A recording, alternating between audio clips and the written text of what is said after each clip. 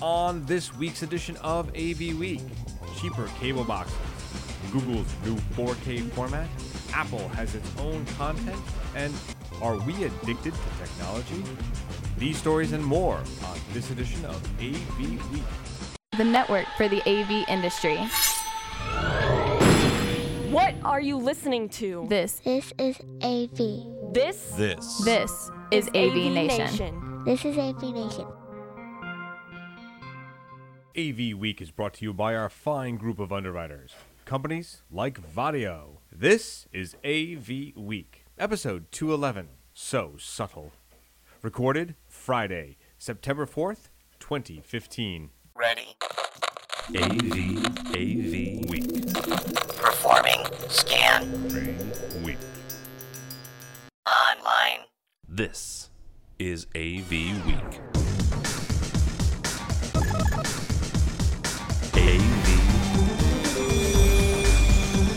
AV Week. Hello, everybody, and welcome to another edition of AV Week, your news and information source for those things concerning the AV integration industry. I'm your host, George Tucker. Today, it's good to be with you and to have you guys with us. On this pre-Labor Day holiday, we're going to have a bunch of things to talk about, some resi, some commercial stuff, a little bit of mission mash, and some exciting news about some of our friends who've been on the show before. But before we get to that, let's introduce our panelists for this week. We have, of course, returning for our Publishers' Perspectives, Andrea Medeiros, editor at Tech Home Builder. Welcome. Thank you so much. Always happy to be here. Yeah, good to have you back. Also, we've got a newbie on AV Week. You've seen him during some of our party coverage for Sapphire, but Chip Moody from Video Corporation of America, good to see you again, sir. Likewise, George. Thanks for having me. All right, yeah. It's been way too long. It has. I think you owe me a beer, or I owe you a beer. I'm not sure which way it is. We'll figure it out. We'll buy each other a beer. There you go. 2 beers. And, of course, that never afraid of a beer is Heather Sidorowicz. She is from SAV, and she's also known as Tech Chi. Most people know her as that on Twitter. How are you? I am well. Either 87 inches of snow here or 90 degrees, so we cover all seasons. A person of extremes, you are. A person of extremes. There you go. I've been told. All right, well, let's get to some of the first news. We have had actually some exciting stuff that I think actually may mean a lot to the industry. This comes from our friends at the Z-Wave Alliance. Our friend Mitchell Klein has now become the executive director at Z-Wave. If anyone remembers or doesn't know who Mitchell is, he is from Universal Remote Control. He's been there a good long time and helped change its direction and grow its business. So not a man who is light in the business. Heather, I'm going to start with you. Z-Wave, it's one of those technologies that we've seen come along. It's one of 1,000 we've seen, but with Mitchell behind it now, what are your thoughts? I think that Mitchell is a forward thinker, so I believe that they have the right person in their corner to make it what they desire it to be. Yeah, well, I mean, what does it bring us, do you think, Z-Wave, beyond the other stuff? Everybody's got a wireless sort of protocol, but Z-Wave seems to have made some really good inroads to both the pro and the off-the-shelf market, no?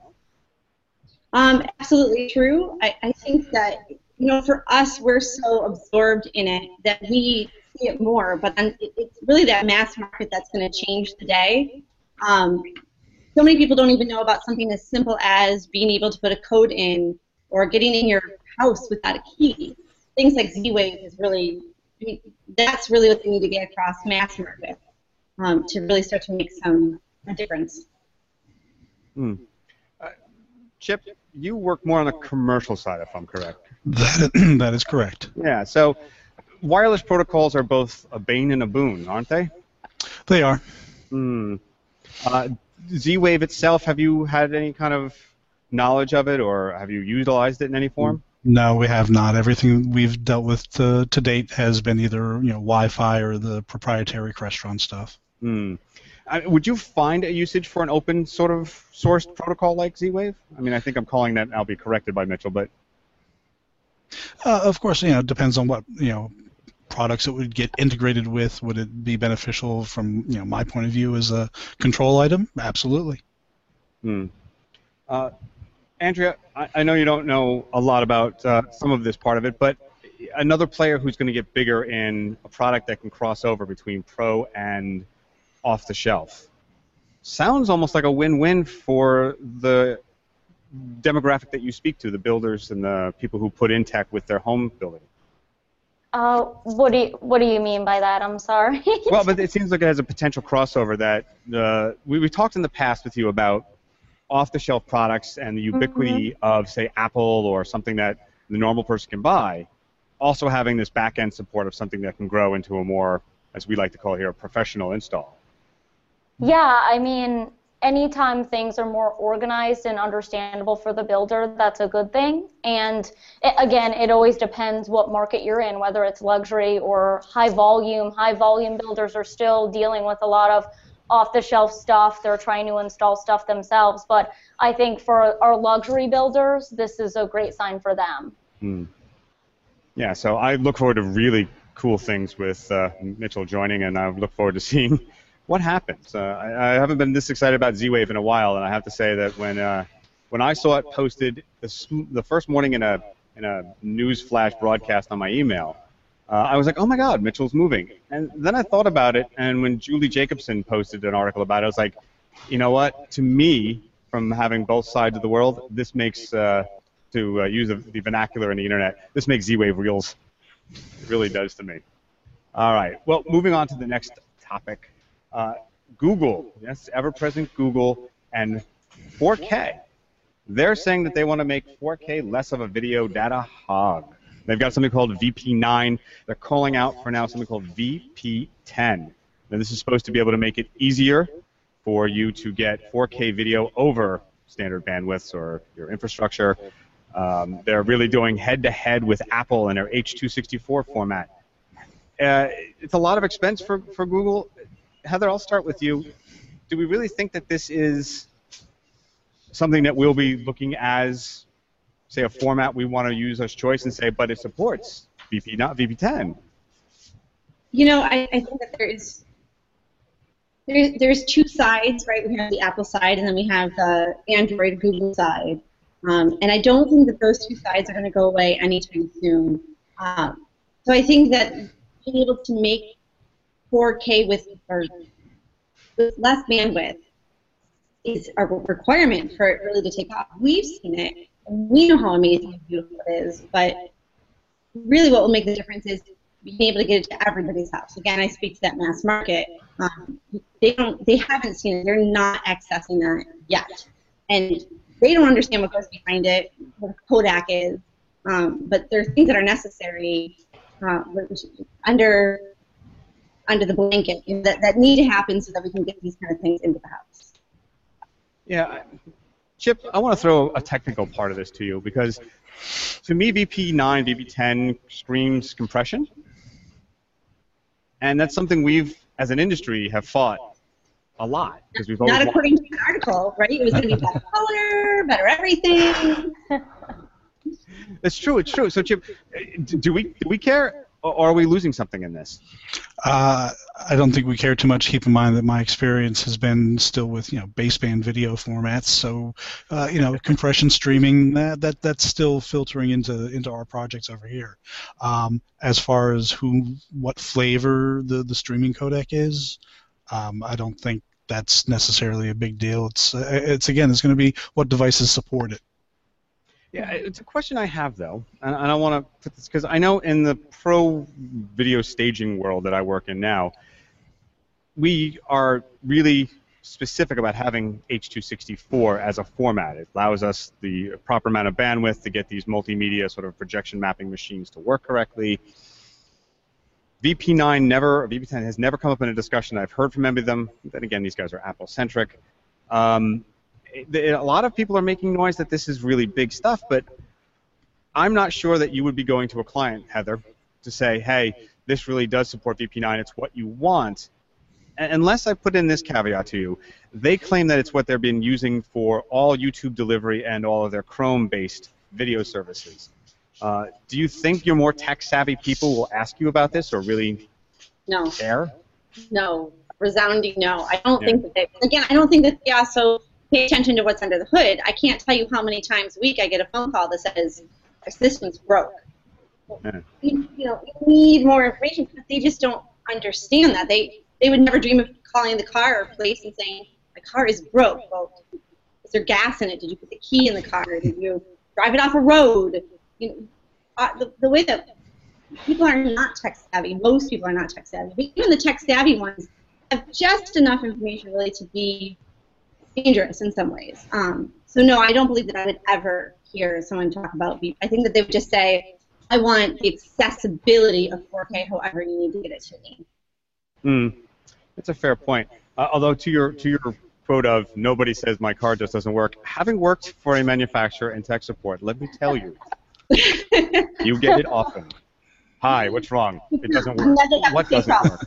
I'm sorry, say that again? I'm glad they have the same problems. Oh, boy. What doesn't work? Well, this. What's this? Your touch panel. Which touch panel? So it's happened more often than not, but I get it. I did notice you have a tech support link on your website, which is very interesting. I was like, oh, that could be fun. All right. Well, something that we do get our clients to ask us about often enough is the interface itself. I mentioned touch panels, but the phablet versus, I'm sorry, I've missed that. The phablet versus your touchscreen or versus a smartphone. There it is. This comes from our friend at AVC. This is Fred Wilson. He is an investor, sort of an investor in very high-tech firms. He was behind Facebook, Twitter, Instagram, a number of other stuff. He was an original investor in Roku and stuff like that. There was a lot to say about technology, its use, and that. He's also famous for telling me, personally, that things like home automation manufacturing equipment is a dead industry. It will go nowhere. He was really against the actual hardware investment side of it. So know that when he says these things. So this article basically talks about the fact that somebody was talking about called the phablet effect. And for those of you who aren't aware of it, phablet are those larger cell phones or cell phone screens that are not quite a tablet, not quite the small cell phone we're used to. It's sort of in between. It's the big monster thing in your pocket, or the one that will have us geeks still wearing a clip again, the old days with our pagers. So he says basically that the tablet is no longer a real game changer or has any effect, and he thinks it's going away. Sort of a niche market like desktops, to be quote-unquote to him.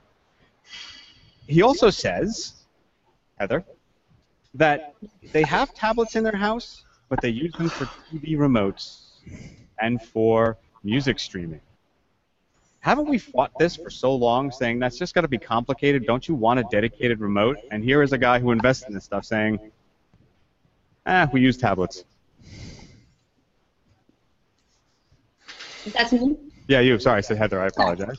No, well, my first question for everybody else here, too, is who uses a tablet now?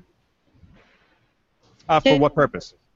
Well, do you own a tablet, and what purpose do you use it?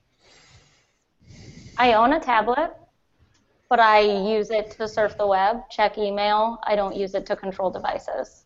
Okay, so that's good. How about you, Chip? Likewise, I'm a big iPad fan. I use it constantly. Web browsing, use it for music, occasionally watching videos, occasional games. And you, George? I do actually own one. It's an iPad. It's one of the older ones. And I actually do create content on it because I have a video editing tool, and when I'm on the go writing articles, it actually works. But I do need the little wireless keypad with it because I just can't type on the damn screen. Yeah, I can't either. So there you go. I don't think anyone can. Some people can. I mean, for me, the tablet never worked. But I think it's because I have my MacBook Air, and I can use it, and I can write with it, and I can take it anywhere. Because I have that was already my niche. And the reason I tell the story is I think that what we're talking about here in this article is the personalization in both personal and business. So what's happened is, with the phablet, it's allowed this additional thing to allow people to have that personalization. So someone who's comfortable, like my husband can do all sorts of things on his tiny little iPhone, can text and write and email all day long. I can't. I need to find a computer somewhere I can type because that's how I learn. And I'm sure that as the millennials continue to come into the workplace, for them, the phablet will be it. I think this article is really about personalization in both the residential and the business world. Well, Chip, let me ask you this then, because Heather says something about personalization and that. I saw it as a ubiquity, right? This is the devices that are ubiquitous around us. It's what's on us all day. It has, for lack of a better phrase, our scent on it, and we're used to it, and we know, and we're not afraid of it. It used to be that convenience or death with technology meant something I can use very easily that I could just pick up and not have to worry about knowing how to use. That would be your standard remote. Now we're saying that the convenience or death is the ubiquity of our cell phones. A far more complicated product, but we're more comfortable with it. This still causes us problems, though, because our users are always blaming something else other than their own device for an interruption in communication or something like that. No, it's actually more tech support for us. Do you think? It's hard to say. I mean, I totally get the argument for cell phone size devices just because of the portability. You can walk around with them attached to you all day long and not necessarily be aware of it there until you need it. Not so much with the tablet. That to me, that's more of a device that you park on the edge of your desk for the day and it goes home with you at the end of the day and otherwise doesn't move around that much. So I can kind of see some of that argument. So you're saying a tablet is sort of it is the touchscreen that we all feared it would be when it first came out. It can be. Yeah, and luckily a number of manufacturers did say early on, good thing we're not in the touchscreen business anymore. We're in the touchscreen business. Yeah, that. Andrea, do you really see this trend in that people are really asking for that device that we've already kept with us rather than having something that they know will always be in the house and is easier to learn? I can see two sides of this. I am a millennial on the older end of the millennials, but I'm still a millennial. And we have a Roku, and we use our cell phones to control it. I don't use the remote as often as I will use my cell phone, and I don't have to think about it until I go home and I want to watch something, and I can pull it up right on my mobile device. And I definitely use my smartphone, my iPhone, more than I use my tablet, even to search the web. So that's my perspective as a millennial and as a consumer. On the builder side of things, when we're talking about controlling devices, most of the stories we do and most of the features we do, they use tablets in these homes to control devices. So they're definitely being used still. I don't know if that'll change as the millennials come into the marketplace even more so than today. Yeah, it always has struck me, and maybe because I'm of Generation X, I guess, that a simple device. It's simple. Look, it says button on and off. I don't have to go anywhere. It works. Would be better, but I guess what we shall see. Something I think it's what you're used to, just like we said earlier. Yeah, I suppose so. Although I will say, I use my iPhone all the time. I'm never without it, and it's sort of my source of information when I'm not writing myself. It is where I read a good 90% of the content I read or devour. But again, when I get home and if I turn the TV on, I'm just like, I want that simple, hey, point, shoot, put it away. I don't want it on me all the time. And then there's the as we've always argued, I have to go find it, turn it on, put the app on, find the app, get the interface app, okay. And I just, in all that time, I could have done it, changed the channel, lowered the volume, and put it down, and I was done. Well, that being said, something I think is akin to this, very closely, is from our friends at EE Times. And it's a little technical, this article, but it talks about wearables, the hardware Ponzi scheme. They're not pulling any punches on this one, are they? This article basically goes on to say that the wearable gadgets, that includes your smartwatches and others, have a limited stickability, as the marketers like to call it, and that eventually what happens is people become bored with them and need to move on, causing a downward spiral of lowering prices but more features. Now, I bring this one up, and I'll start with you, Chip. I bring this one up because what it is that we often in this industry have to chase the CE trends to accommodate our clients. Everything from the bring your own device, and I almost said BYOB again instead of BYOD, but there you go. Seriously, where my brain is constantly. But seriously, to that point, though, we're chasing this all the time. They want to bring their tablets. They want to bring their iPhones to control stuff in their conference rooms. They want to use their wearables to interface to some of the systems we do. And now we're chasing a product that, one, doesn't really provide us any sort of profit, and it's getting cheaper and cheaper. It's sort of an end game, no? I think I'm going to be thankful for this, but I've been kind of isolated from this. I'm not a fan of the wearable technology myself, and to date, haven't had any projects or clients coming up asking for it. I'm sure it's bound to happen, but it hasn't happened yet. So I haven't had the CEO wants to be able to run the entire presentation system from his iWatch. That hasn't happened yet. Now, see, I'm shocked by that. I would think that at least one of them would have said, I want to do this. Yeah, maybe, but not yet. Could be around the corner. A good deal of your clients aren't the blue jean and Oxford shirt wearing guys, no? No. I see. Got to get more of those, and they'll ask. Yes.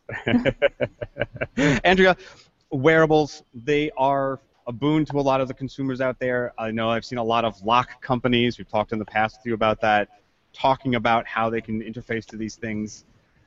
It still seems like what we're doing is just providing a free service. Mm-hmm. Yeah, I've seen two sides of this as well. We've done articles talking about wearables being the future, and because they're on you at all times, it's more secure for security getting into your home, for keyless entry, things like that. But on the other end, I haven't talked to any builders yet who have integrated a smartwatch, say, into their home. Yeah. But security-wise, we've had discussions even on here about how the watch is on your wrist, whereas the phone, you could have left it in the car, so it's more secure to do that with, say, a smartwatch than a smartphone. Yeah, I wonder if that really is the true case, because I know I lose my watch all the time, or maybe that's just my age. I'm not sure which. But Heather, save me on this one before I go down my own hole. The reason I bring part of this up, though, is there was something called the virus of free. And I wrote an article about it a little while ago, not to be this self-grandizing on that article, but it was based on another Fred Wilson discussion from a VC blog about how so many things are offered for free that suddenly you can't charge for them. And I see even the residential market chasing that spiral downward of having to accommodate these devices at a cost to you in programming time without really having to raise your prices, because it's just supposed to be, right? There's not a lot. Actually, I haven't had anybody ask yet to try to accommodate any of their wearables in their home at this point. I know that I'm not a super high-end market, so maybe for someone who's doing luxury market, might have a different experience. I think that this is a lot of what the promise is versus what the solution is. I had a Fitbit. I wore it for probably less than 6 months. I found out my steps, and then I didn't get enough sleep. Knew that already. And then the things I did, exercise I didn't recognize, which was yoga and skiing. And then I'm on a ski hill, like trying to jump up and down on my downhill skis just so it would register on my Fitbit. And I'll throw it in the corner, and I haven't touched it since. Because the promise is there of how it's going to change our life, and it doesn't. And so it's not providing a solution. It's not making life better. It's not improving the quality of our life. We put it in a drawer and let it go. And until it make those changes, I think that people are not going to be asking for their chip. They're not going to be saying, yeah, I can't live without this thing. So then now I want my corporate boardroom to work with it as well. And something in the home is that no one's going to say, I need this to turn my security system off. Because, again, they're not wearing it because it's a solution-based. The question I have, though, is now this is done by EE Magazine, so it talks to the manufacturers, the developers, really down-deep engineers who develop these chipsets. And they start the basic argument, I think, that was unstated was, if we can't make money on the development of the chips and the features, why are we making them? And I think that's going to affect us in the end, too, where they say, where is the value return on that? And we're only going to go for the big stuff because the long tail for them isn't working. What if there was value in it? What if I went to my doctor and the same vitamins I take every time, the same people, why why isn't that being part of the solution? Why, and then for that, they could charge a monthly 99 cents, $1.99, and then it would make a difference for all of us.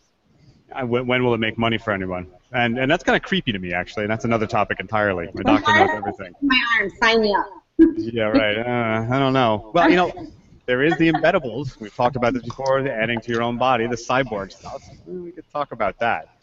I think Commercial Integrator did a whole show about the wearables at their CI Summit, and they talked about wearables being part of the future, and I chastised them all because I think it's actually embeddables. It's actually going to be part of your body soon enough. And I'm thinking, you know what, I might just have a good article on that because I know a lot about the people doing it already. All right, well, moving on to something that also covers the idea that we said cheaper and maybe being better is from the New York Times. And this one should get some rouse out of all of us, including those watching. Let consumers use better, cheaper cable boxes. Yes, please. The premise of this article is, why are the cable companies requiring us to buy our Scientific Atlanta boxes, did I say that out loud, our cable boxes, and not be able to buy ones right off the market shelf? It's an issue. Chip? Bad person to ask. I've been a satellite subscriber for longer than I can remember, and I don't have any complaints with the set-top box that mine provides. Let me ask you this, though. Doesn't the set-top box come from the satellite company? Don't you get one from Dish? Of course. What if you could buy your own instead of renting it? I would need a very compelling reason why. What would sell you? Let me ask you What would it do exactly? What would it do better? Mm. You know, I pick up my remote and I change channels. Done. Thank you. Would it be a smart version of a smart TV? Would it be a version of something you could use to record and/or store data as well? That might be of interest. The reason I ask is, and I'll throw this to Andrea because you and I are both recent cord cutters. We've talked about this a good deal. Yes. Mostly offline, actually. We've never gotten to the stories that we wanted to talk about it. They say in this article that it's $231 per year per customer in general that they pay to the cable companies for the rental of these boxes.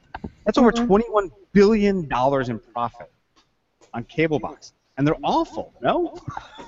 Yeah, I mean, the reason I shut off cable is and it was just $10, but they added $10 to my bill for just a fee, and I was like, you know what, I'm done with this. So I just got rid of cable and got a Roku, and I haven't missed cable for a second.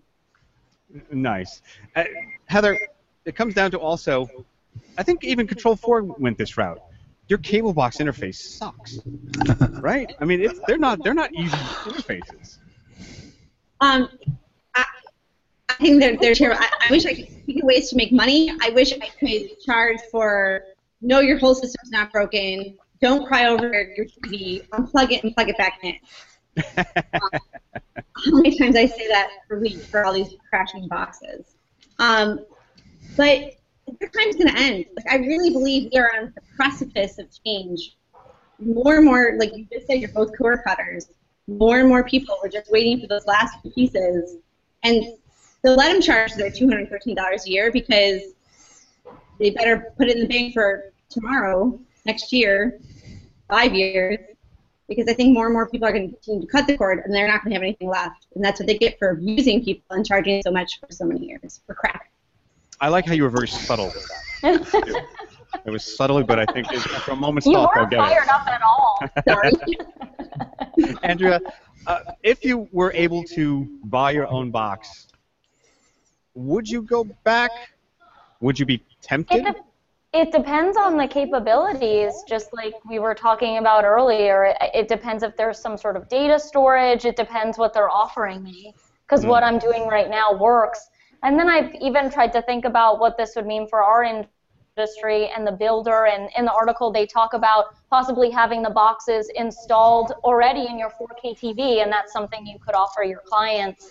I just wonder where we could go with this if legislation was passed that we wouldn't have to buy them from the cable companies or rent them, rather.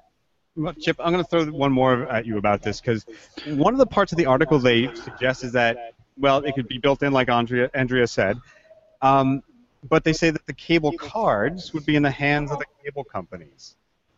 Now, being as cynical as I am, and I know you are, do you think that the cable companies would actually willingly do this without causing complication, or do we have some dangers afoot in that? Oh, no. I totally agree. They would probably make it as painful as an experience as possible. Yeah. Your call will be answered in 93 minutes. Yeah. Nice. Or you have to change the cards out every other month for a fee or something. I don't know. Like the cards you buy for your phone, you'd have to buy them for your cable Yes. box. There you go. Which You might can not be only such have a 10 bad minutes. idea. It could limit your technology use. There's a positive here. Well, no, you know what? You bring it up because I was thinking about that. Is that one of the benefits of the cable box would be some kind of content lockout for me. I mean, currently, even on the again Scientific Atlanta boxes, the parental control is a switch on the back of the box. I don't know you, but I can tell you any kid over 8 years old will probably figure that one out faster than you'll ever know. That and the clear liquor is water. Trust me, it's not alcohol.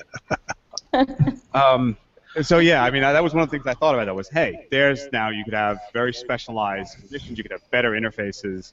Because I got to tell you, one of the reasons my wife agreed to cut the cord, even though she loves her housewife shows and stuff like that, was that terrible interface. She could never find anything. It just didn't make sense. And she was like, all right, get rid of it. Hey, George. You probably recall that I'm something of a video game fanatic. Somewhat, just a little bit. Just a little bit. The Xbox One console. Uh-huh. When it came out, they were touting the ability to. It's not a replacement for your cable box or your satellite box by any means, but it had the ability to pipe the signal from your box through the Xbox One to your TV, and the I guess premise was to have it more of a central media hub for your entertainment system. And again, it comes back to is it actually going to offer enough benefit to the experience to make it worthwhile using? I was excited at the prospect when the Xbox One first came out. Sure enough, I've got it hooked up to pass my satellite through it, and I'm supposed to have the ability to access the channel guide and do some wonderful interactive stuff with that the built-in channel guide does on my satellite box. But again, it turned out to not be all that, and I don't use it now. So it's just, are you actually going to come up with something beneficial to add to pull somebody away from the provider's offerings? Yeah, no, it's true. And it would have to be a heck of a lot, although, well, we'll see. The battle continues. Well, also on that alternate content, instead of getting a cable box, you could actually now get an Apple TV. We know this, but the new news coming out is not the rumors that Apple is making a TV, but that are going to be producing original content, a la Netflix, a la Amazon. May the golden age of content proceed, as they're saying. NPR reported on this, saying that it is the golden age of content, that if you're a writer or an actor, oh my God, you've got lots of options. There's lots of things going on. But it does bring up the question, are we going to want more than one device in our house? Heather, I'll start with you. Do we want a Roku, an Apple TV, a Vudu box, a smart TV? Are all those options beneficial, or is it really just confusing everybody now? I don't think it's been. So when someone comes in to buy a TV, one of my first questions is, what kind of phone do you have? And they pause for a second and kind of give me a strange face, because why am I asking what kind of phone they have when they are going to buy a TV? And my reason for that is, if they say that we're an Apple house, we have Mac computers and we have iPads and we're iPhones, then I'm going to direct them to an Apple TV, and I'll tell them right off the bat, I make no money off this device, but it's magic as far as you're concerned. People love it. Now, they're more willing to pay more money for an entire system through us because I've given them a piece of magic that they just didn't know exists. If they come in their Android, it might be Chromecast or Roku might be the answer for them. So I think as the technology specialists that we are, it's our job to find the right pieces for them. I rarely find clients that have more than one of these devices. It's whatever device works for them the most. Now, if Apple does come up with it, and we've been talking about this for a year or more, if they come up with their own content, that might be the reason that maybe the Android person does come over to the Apple side, because everyone's looking mass market, right? Apple has billions of dollars in the bank because they made it easy. And so if they can do this again, and can cut the cord completely. And that's what baby boomers are looking for. They want to pay less for their cable bills, especially those boxes that don't work. Yeah, if it's true, it will be. I think it will be game changing. But I feel that after 12 years, I'm a little bitter, and I don't believe anything until I see it. Again, with the subtlety. Andrea, you said, of course, you cut the cord, and you have a Roku box. You believe you just said earlier you have. Yeah, I have Roku. Okay. Do you have more than one plan? Do you just use the Roku, or are you like across different platforms? We researched beforehand and decided on the Roku. I feel like it would be more complicated to have more than one platform. Right. And go ahead. as far as the builder's concerned, I totally agree with what was just said. The less complicated, the better. And builders have been burned many times installing devices that don't work or don't work down the road. So I think the proof is in the pudding for a lot of these devices. Chip, I know you said your satellite. Is that one of the reasons, though, is that you don't have to worry about finding the content? It just is in one place? I mean, would you go, would something drive you to go to an Apple TV for content? That's a tricky question because I have to admit that I do use the the Netflix app again on the Xbox One because it's there. In between your first-person shooter. Exactly. I don't have his Facebook page at all. No. I would be hard pressed to want to hook up, an additional box to my TV just for the same reason. I don't want it to be more complicated than it already is with two boxes to get content from. All right. Well, let's move on to something actually that dovetails into this because we're talking about streaming. Physical media. Yes, I said physical media, and I don't mean records. There's a report here from Sound and Vision, an excellent magazine, about disc hold on in our streaming world. It's a report, basically it breaks it down by demographics, and as you would expect, the younger people have some, but really lean towards streaming. The middle-aged sort of really buy almost anything and everything, as they call it, content kings. And then the old folks basically are sort of in between there somewhere. But I'm going to ask you guys, and I'll start with you, Andrea, since you said you have the cord cutting and Roku. Do you invest in physical media? Do you have it? Is it legacy? When's the last time you bought a disc? I don't own a DVD player or a Blu-ray player, so I have the DVDs. They sit on the bookshelf. Interesting. So you play mini frisbee is what you do. Yes. Heather, I'll ask that to you as well then. With all the technology around you, do you still have your library of stuff from the days past? When was the last time you actually bought a disc? I think when I didn't know what to get my husband once, we bought him the Star Wars trilogy. And that was probably a few years ago. Yeah, well, we stream it. We don't use it. I have a DVD player. I can't tell you the last time I used it. Do you think... Go ahead. I was going to say, but do you think some of this might relate to some of the rules still in place that you have to have the physical media present in order to stream it and certain devices out there? A la the whole thing that happened with Kaleidoscape? That could be, but one of the questions I wrote down when I read this article is, could it be skewed too? Because I would like to know what household income is for this as well. Because I think middle class wise can afford $4.99 for 24 hours of a movie.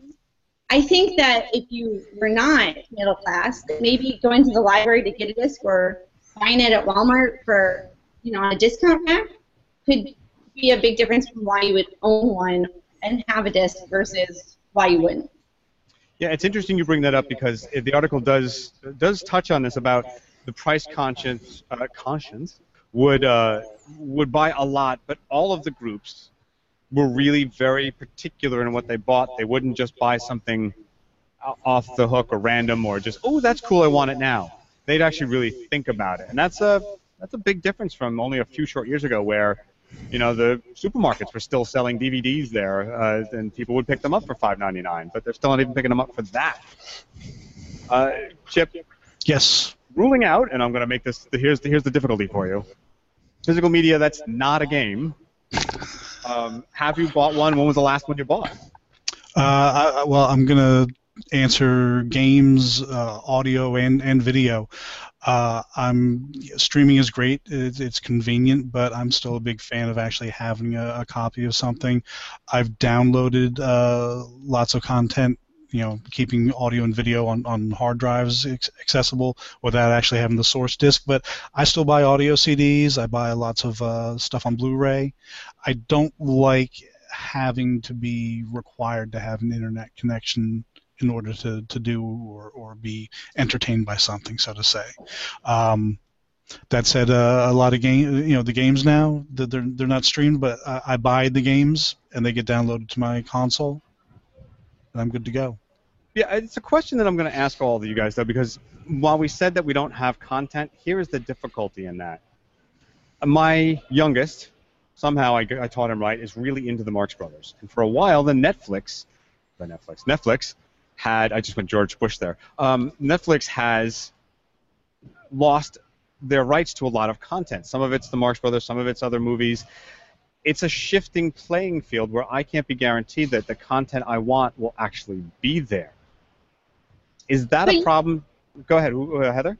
You can still own the content without owning the disc. I mean, so if my girls love a movie, they're 7 and 8, and I buy it through the Apple TV, and then we recently went on a 5-hour drive, I knew that when they had that iPad, that movie would be there.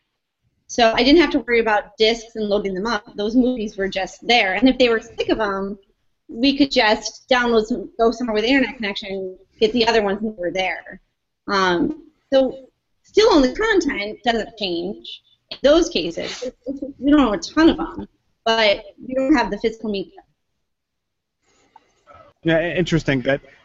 That's one of the solutions, I suppose, but I mean, again, there seems to be a lot of people who don't want to buy the physical media or even a copy of it because it just has to be there. That means you have to have a hard drive. It means you have to have some physical storage.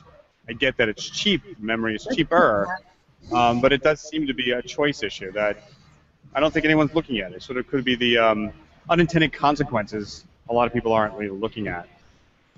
To that end, though, let's talk about why we do all this, and we have a fair game to play in part of the problem. This is from the BBC. Are we addicted to technology? Yes, we are. All and above, raise your hand and say aye. Yes. All right. We see the thumbs. Yeah. Exactly.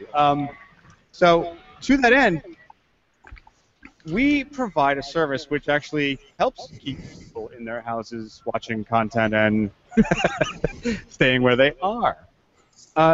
Andrea, are you addicted to technology? Is it a problem? Oh, definitely addicted to technology. So I guess we can and say obviously, I hope other people are too, because that's what I write about. Well, exactly. Joke that if all the problems were solved, say, in sports, the sports guys would have nothing to talk about. If everybody became clean, nobody would talk. It's sort of like the Robert Palmer song, I guess might as well admit it, I'm addicted to technology. But are we too addicted to it? Are we feeding the beast too much? Heather, we talked about the cable boxes, maybe having independent ones that give us more content control and timing, even for ourselves. I guess sort of like locking the fridge and saying you can't have that right now. Do we really feed the beast, or is it really much ado about nothing? Do we feed? Yes, we feed the beast, in hoping that there's a survival of the fittest out there as well, right? So we build home theaters and we tell the story of, hey, you'll know where your kids are because the kids will come to your house instead of going to the hospital. You'll know where they are, and so they're safer. And then we hope that the parents still parent and that the kids aren't watching 8 hours of movies a day and not doing any homework. So yes, we feed the beast. I think that one of the interesting parts of that article was that we're so reactive. And that's beyond just our piece of the technology pie is, a text comes across and immediately we have to grab it, and things can wait longer, but we don't realize it. We are in the infancy of this new world, and I think that we'll hopefully grow and learn, teach our kids don't be on your phone during dinner. Look. So we still have a lot to learn. Okay. Chip, I'm going to ask you, I think the answer is obvious, yes. Oh, yeah, absolutely. But do we bear any responsibility in helping to mitigate that? On an individual level? Well, on an individual, maybe even on an industry level. We do provide these means, but no way. We open the tap, but we don't give them any way to turn it off except their own selves. Yeah, I think that's definitely down to a self thing, and I'm totally guilty of that myself. I've got to make sure that when I'm done gaming for a night before I go to sleep, I've got, just like that article said, you got to have at least that hour of cool down time. And out of curiosity, what do you do to cool? Do you play guitar? Is that what you do? No, actually, I'll tend to read, or I know they say get away from the technology, but I'll surf the web and just read. Go out to find stuff to read. But again, it's not something that's engaging and getting me all riled up. Yeah. All right. All right. I'm gonna spring one on you guys. I haven't had time to give it to you, but our friend Josh Schrago, he wrote a white paper for Commercial Integrator called, what is it called? 5 Tech Trends for the Next 5 Years. It's an interesting article. I'll share it with you guys here as I learn technology. There we go. 5 Tech Trends. It's really well written, well researched. I won't go through it all here because I want you to download it from Commercial Integrator. It's a great paper, but I'm going to put it to you guys. I want to ask you what you think the next 2 tech trends that are going to affect you in the next year the most. Heather, I'll start with you. Oh, no time to think on that one. Yeah. In the next year? Yeah, give it the next year. What do you think the biggest thing is that you're going to have to deal with? Those are good questions. I hope to see some more ubiquity, and I don't know if that will happen, but products working better together. Apple has HomeKit, again, still vaporware at this point. I know it kind of exists before people get technical with me, but I hope that we see more ubiquity in the ease of use for that mass market, so we are improving quality of life with technology again, and not just trying to sell TVs because they're curved, and we made them. They're so sexy. I hope to see ubiquity. Healthcare, I think that is still a huge trend. We have a lot of baby boomers still getting to that point that it's going to be necessary. They're not going to want to give up their cars or their houses like ever before. So I think that healthcare is going to continue to play a huge role in the tech world. Chip, I'll go to you. Actually, you know what? I'm going to jump that because we're going to wind up with Andrea at the end. So, Andrea, the one tech trend for you personally you think that you will be dealing with or may change how you do things? Probably mobile connectivity on smart devices. And then in the builder realm and in our realm, probably home health tech, like we just talked about, aging in place. Medical, I think it's going to play a huge role. Technology is going to play a huge role in aging in place in the baby boomer generation. I think we're going to see that in the years to come. A way that technology can be a benefit. Right. Okay. Chip, Josh writes a lot about a number of things here in this article. I know you probably had a chance to look at it, but couple of things were content protection and the government regulations surrounding that and other stuff like it. Any of that affect you and your heavy use of content? No, it hasn't come up as an issue for me.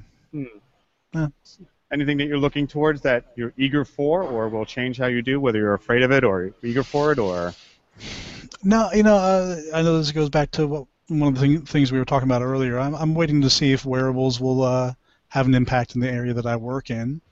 That might be interesting. But aside from that, no, not really. Okay.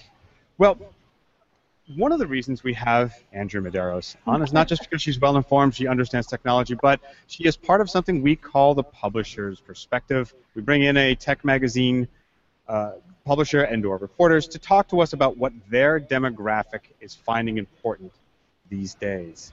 Andrea, you guys have a lot of stuff, and from what I saw from the last couple of days, right off the presses about some really hot topics. Start us off about what the home builders that install tech are really looking at. Last month I talked a lot about aging in place. This month we've talked a lot about the tiny home trend and the type of technology that can fit in these tiny homes. We just had a couple of these stories go out in our high volume newsletter. So we have newsletters that are targeted to high volume builders, luxury builders. We kind of have a best of newsletter called Insights, and then also multifamily. So different technologies affect these different demographics in different ways. The most recent video we put together was called "The Techie Tiny Home Proves Luxe Amenities Can Be Affordable." It's this woman, she's actually a Boston architect, and she's from Rhode Island. She's putting together 150 square foot tiny home with all of the latest technology in it, and it's going to cost about $50,000. So we kind of talk about how you can market this tech, but you kind of have to market it in a tinier package. She's going to have home automation, she's going to have backup power installed underneath the porch, several security systems. It's going to be extremely efficient, and actually she can surpass some building codes as long as she doesn't live in this home on wheels year-round. But because it's on wheels, she can surpass some building codes, and that's why it can be so small. What kind of building codes? So that's one of the stories. Yeah, and that's one of the stories on our website right now. We actually produced a video for that one. Another story that, I mean, it's not typical tech out there right now, but I thought this was a really interesting daily story we put out this week. It's called "The Hawaiian-Inspired Treehouse Embraces Sustainable Living." It's basically a house on a pedestal surrounded by grass that you can put solar in. And the grass is supposed to be a CO2 mitigator. It provides shade. They call it living walls. Just some really interesting technologies, although the Kickstarter campaign for those homes is not doing very good, which makes me sad because I think it's a really cool idea. The idea is to put them in parking lots or near mountaintops, the idea that you can put these homes anywhere and they kind of look like a tree. It was just a cool thing that we wrote about. Another story is seeing the future through smart glass. So the idea that this certain glass blocks or allows only certain wavelengths of light to get through. So some of the energy efficient technologies have become really huge lately. Another builder we talked to was Evolutionary Homes. They haven't sold any of these homes yet, but it's a former athlete behind this home builder, and he's basically making homes that will be beneficial to athletes. He has a sports background. So there'll be electromagnetic frequency programming, so it'll shut off electronic sensors from sending frequencies throughout the house. There'll be a lot of indoor air quality devices and also custom lighting that's programmed to circadian rhythms. So a lot of these stories we've done recently were kind of dispersed with trends that are going on right now, but these are trends that maybe aren't super popular, but they're things that are out there. Another thing we're doing right now is kind of doing a room-by-room series, which all you integrators out there, we're looking for your help. We want to kind of show the builders the best of the home theater and kind of some different home theaters out there and what they can be doing. And we're also looking for submissions for that. We will also do the perfect kitchen, the perfect backyard. So that's where some of you integrators could come into play and helping us out, get the word out there to builders. I know I rambled a lot really fast. No, not at all. Again, me being schooled on exactly how a professional does a broadcast. Anyway, I'm in awe every time you do it, Andrea. I am. But I have a question for you because I almost interrupted you, and I apologize. But back to the tiny home, you said that they could get past some codes. Any specifics on what they're allowed to skirt on? Well, typically you can't build a tiny home that small. 150 square feet is even small for a tiny home. I'm not sure on the actual specifics. We didn't talk a lot about that, but the idea is that because the home is on wheels, you can surpass some of the really tight restrictions out there when it comes to size. Those are kind of the restrictions, and then also some of the energy efficiency. But again, this home is extremely energy efficient, and there's a lot of technology. But there is a catch there. She can't live in that home 365 days a year because it's on wheels. She can only live in it a certain percentage of the year. Oh, interesting. Interesting. Yeah. Huh. I'm a big fan of the tiny home. Out there. Yeah, no. And again, tech home builders. Let's start with you since we're going to wind it up. Andrea, where can they find out more about you on Twitter and on the web? I'm on Twitter at Andrea A. Medeiros. You can also tweet Tech Home Builder on Twitter. We have Tech Home Builder on Facebook. Also Andrea Medeiros Tech Home on Facebook. I'm on LinkedIn. I'm on all of the social media sites. You can always shoot me an email as well. Again, integrators out there, we'd love to see your really awesome home theaters and all of the technology you're installing because it's extremely beneficial to builders. Cool. Chip, Yes. Tell the folks where they can hear about you, your successes in video gaming world, and other tough around technology. I welcome anybody to visit me on my Facebook page. It's not hard to find, Chip Moody. Professionally, Video Corporation of America, VCAglobal.com, all your professional, audiovisual, commercial, and educational integration needs, from boxes to complete system design and builds. There you go. And you play a mean guitar and always expose me to some interesting music that I would never think that I would have a hook into. So thank you. Yeah, there you go. See? All of that. He is my source for some of that oddball stuff. Oddball. That's right. Not oddball. Heather. At least not in public. Please tell the folks where they can find more about you and your company. And Thanks for the segue. There you go. You can find me on Twitter at tech_chi, C-H-I. I'm pretty active over there. I'm also over on Google Plus and LinkedIn.